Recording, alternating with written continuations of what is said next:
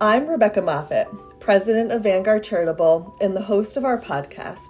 Joining me today is Elaine Koenig, our Director of Communications and Strategy. Together, we are closing out the second season of our podcast, which focused primarily on what we learned about COVID-19 relief and how donors can maximize their impact. Hi, Rebecca. Thanks for having me. Elaine, it's so great to have you on the podcast today. As you remember, when we launched our first season in April of 2020, we wanted to encourage giving during a time of absolute incredible need. Our donors were anxious to give, and they wanted to know how to make a difference during the emergence of COVID-19. Since then, we've interviewed incredible organizations that have shared their experiences with giving during this time, while providing advice on how donors can make a meaningful impact. Just this season alone, we've spoken to Save the Children, the Center for Disaster Philanthropy, Surgo Ventures, CapShift, Candid, and even our own Mark Froelich, Chief Financial Officer at Vanguard Charitable. In today's episode, we'll touch on a few key things that we've learned this season, such as the importance of trust and restricted giving, how to leverage data to help drive solutions, strategic approaches for maximizing charitable impact, and of course, some advice for donors. Let's start with the importance of trust and unrestricted giving. Since before the pandemic, and accelerating since then, nonprofits have been stressing the importance of flexible donations that nonprofits can direct as they see fit. This is also known as unrestricted giving. Donors have historically not liked this type of giving as much as earmarking it for specific initiatives. But we know that many nonprofits view this as the most important type of granting to help them achieve their missions and serve communities in need. Recently, there's been a shift. Donors are putting more trust in nonprofits and granting unrestricted dollars. For instance, Save the Children gives children in the U.S. and around the world a healthy start, the opportunity to learn, and protection from harm. When we spoke with Yanti Sarepto, President and CEO, about COVID relief, she expressed how donors and supporters have adapted during the pandemic. And I would say one of the good things that we certainly saw with our supporters and funders out of the pandemic was that there is all of a sudden more appreciation for that need for flexibility. Because all of a sudden, all these plans, of course, were appended. And people went like, oh yeah, no, be flexible and figure out what works, right? So all of a sudden it could be done. Another really great example is the Center for Disaster Philanthropy, which helps funders, NGOs, and other partners mobilize a full range of resources to support communities in need of disaster relief. Patty McElreevy, president and CEO, shared, if you've identified the right organization that aligns with your values, that aligns with your mission, trust them to know what to do to help in the best way possible for those communities by listening to those communities and working with those communities. At Vanguard Charitable, we're at an all-time high of grants going out for unrestricted purposes. Nearly 50% of all dollars are unrestricted, and that's been increasing year over year. When donors issue unrestricted grants, they are putting their trust into the nonprofits to use that money as they see fit. Our donors are very strategic in supporting the causes and charities they are most passionate about. By giving those funds unrestricted, they are accelerating how the nonprofit achieves its mission. Jacob Harold, co-founder and former executive vice president of Candid, an organization that has most comprehensive data tools and information about nonprofits, foundations, and grants, said, we want to pick organizations that are the highest performing, because we believe that some are truly deserving of that additional attention and resource and celebration. Once we've done that, we have put trust in them. And I think we need to give them the flexibility to use that money as they see fit. Elaine, as I have shared with you time and time again, I am just so excited to see that statistic that nearly 50% of all dollars are unrestricted. It has been phenomenal to see how donors are truly responding to our nonprofits' needs. And I'm just so excited to see where that is headed. Another key theme that we're focused on this season was how to maximize your charitable impact. Leveraging available data and resources are great places for donors to find new charities and new ways to give. I believe that having access to all of this wonderful information has increased our donors' trust in the nonprofits they donate to, while also feeling more confident to give in an unrestricted manner. We actually believe that if you're going to address any of the challenges that are happening today in the community, whether they're COVID-19 vaccine uptake, maternal health, or really any other health or social problem, we need the most precise data available to understand the solution, to better understand where it's happening, why it's happening, who's affected, how people are different, so that we can devise solutions accordingly. You just heard from Hannah Kemp, Vice President for Impact and Growth at Surgo Ventures, a nonprofit organization focused on solving health and social problems with precision. At the beginning of the pandemic in March of 2020, Surgo created a tool called the COVID Community Vulnerability Index, which identifies vulnerable communities by aggregating dozens of indicators, such as hospital capacity, employment, and access to transportation. The CCVI, as it's known, has been held up by the CDC as a critical resource for federal, state, and local response efforts. It actually had a major impact on how federal agencies, state governments, private philanthropists have responded. I mean, I can talk all day about different examples, but maybe I'll just give you a few. So one is that the CDC actually prioritized $2.5 billion in funding towards vulnerable communities. A private sector organization, actually the Southern Bancorp, used the CCVI to prioritize $100 million of loans and grants to communities most in need. There were millions of dollars worth of PPE that were moved to under-resourced communities. It's truly an amazing tool. We partnered with Surgo to leverage the data from the CCVI to help us launch the Nonprofit Aid Visualizer tool, or NAVI for short. It's a free, interactive, web-based mapping tool that's available on the Vanguard Charitable website and allows donors to easily search for and identify nonprofits that are supporting communities that are hit hardest by COVID-19.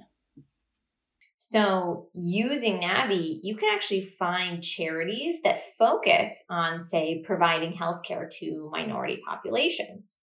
So I spent just a few minutes on NAVI last night, and I actually found a number of really cool community health foundations, community health organizations that are providing free or reduced services to low-income residents and actually specialize in serving minority communities. So by having this precision data, it linked up me as a NAVI user with a place where I can put my money today, right? And I know that it would be reaching vulnerable communities. We heard a similar response about NAVI from our donors, and we even created an updated version of NAVI to help donors find nonprofits providing hunger and homelessness relief. We absolutely encourage everyone to check it out.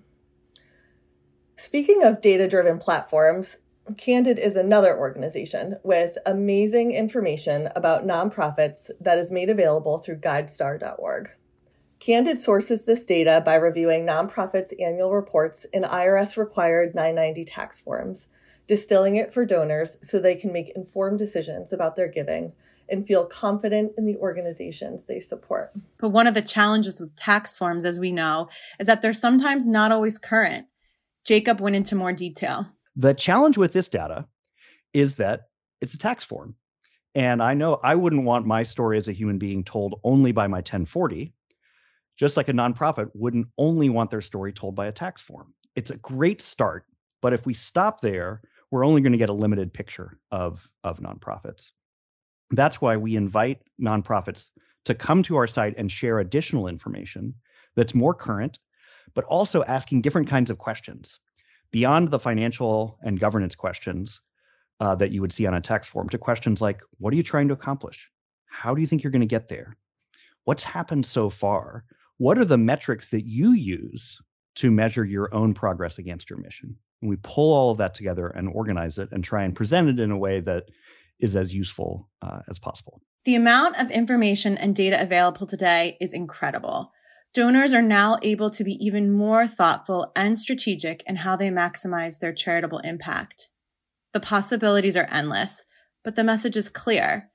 By using data to better understand which communities or causes are most in need, donors are able to make a greater impact. As Jacob said, it's important to pick the causes or issues with your heart and the organization with your head. Having such access to credible information through organizations like Sergo and Candid ensures that donors are confidently and comfortably making the biggest impact possible. The third theme we focused on this season is how donors can maximize their charitable impact with strategic approaches. This includes varying investment options within their donor-advised funds and leveraging recoverable grants. At Vanguard Charitable, our giving philosophy is anchored in the belief that the less you pay in fees, the more goes to charity. Therefore, our investment options have low investment fees without sacrificing quality. And because our investments are both high quality and low cost, our donors are truly able to maximize investment growth to support granting over time. In fact, Vanguard Charitable has granted more than $13 billion since we were founded in 1997. It really takes my breath away thinking of all the nonprofits that our donors have supported. I couldn't agree more. Low fees and a long-term investment discipline are key to maximizing your charitable impact. When we spoke with Mark Froelich, our CFO, about the impact of low fees over time, he said, "The positive effects of low costs are compounded over time, which helps to maximize the dollars available for granting. And finally, it's important to maintain perspective and long-term discipline.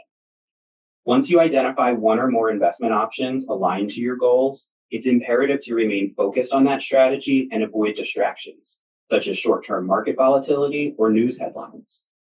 Not surprisingly, we have observed the majority of our donors maintain their asset allocations, even during periods of volatility, and this long-term discipline results in greater growth, generating more dollars for grant making over time." Another way donors can maximize their charitable dollars is through different investment options. Impact investments have become very popular in philanthropy. And these are investments made into companies, organizations, or funds with the intention to generate social and environmental impact alongside a financial return. Impact investing is a very broad term, which includes investments with target returns ranging from below market to market rate. An example of a below market rate investment is an interest-free loan to a charitable organization, while an example of a market rate investment would be an ESG index fund. One type of an impact investment is a recoverable grant. It is a grant that works like an interest-free loan. The donor has the potential to recover the grant amount when the nonprofit meets or achieves certain objectives, and then reallocate the capital into future social impact projects. At Vanguard Charitable, we offer donors the ability to leverage recoverable grants through a program from CapShift. For those of you unfamiliar, CapShift is an impact investment platform that empowers philanthropic and financial institutions, along with their clients, to mobilize capital for social and environmental change. Rebecca, you spoke with Liz Sessler, Chief Operating Officer at CapShift, about how recoverable grants are used. She provided insight into how recoverable grants are best for nonprofits that are looking to realize their charitable impact.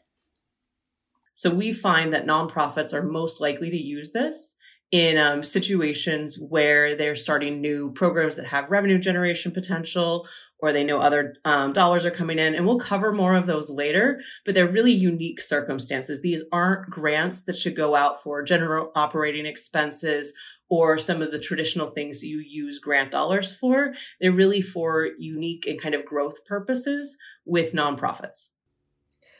Liz shared a great example of recoverable grants that our donors were able to participate in. So one of the most common ways we see people use recoverable grants are to bridge gaps. And that's come up a lot most recently in the COVID-19 response and recovery efforts. So one of the examples that we like to use that I know a number of Vanguard Charitable donors have also participated in is UNICEF USA has a vaccine program, right, that participates globally where they're trying to distribute vaccines across the world and get those to people as quickly as possible. And they get grant commitments from some of the largest donors out there, right? They're the big international NGOs that are supporting vaccine distribution. Those institutions, like any sort of government, move really slow, but they're very good for the money most of the time.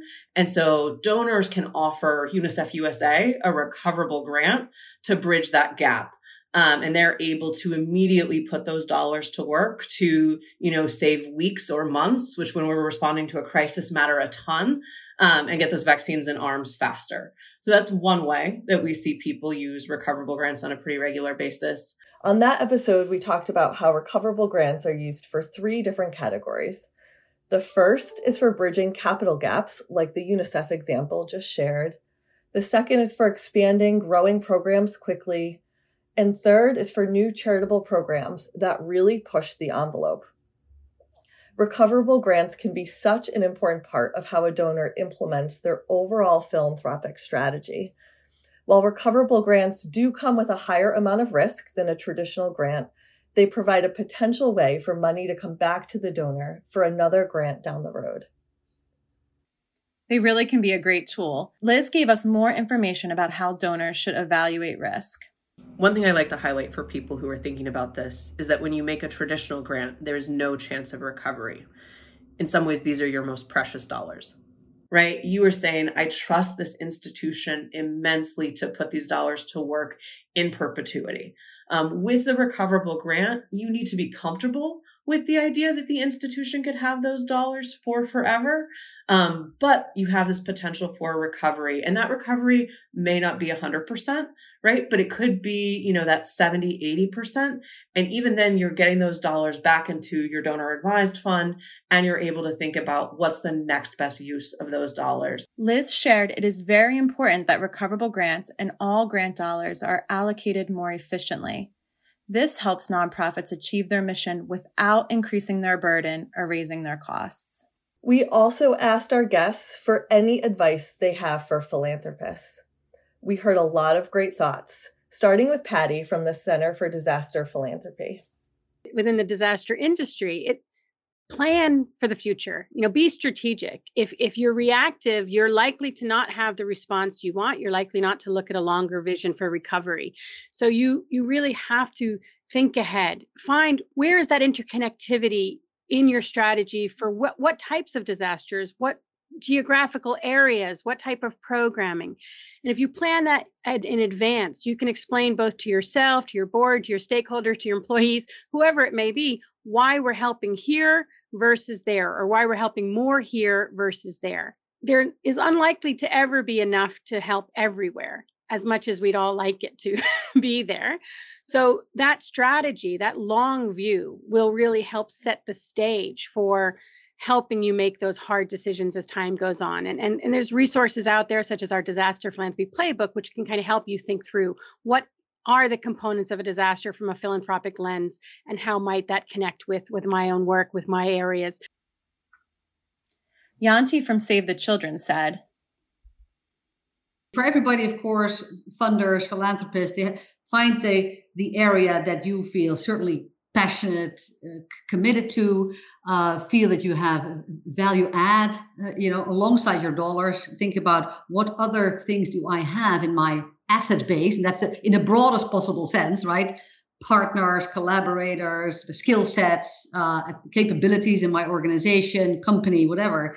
And then commit to an area. Try to hone in on a couple of things where you want to shift the needle, and then commit multi-year.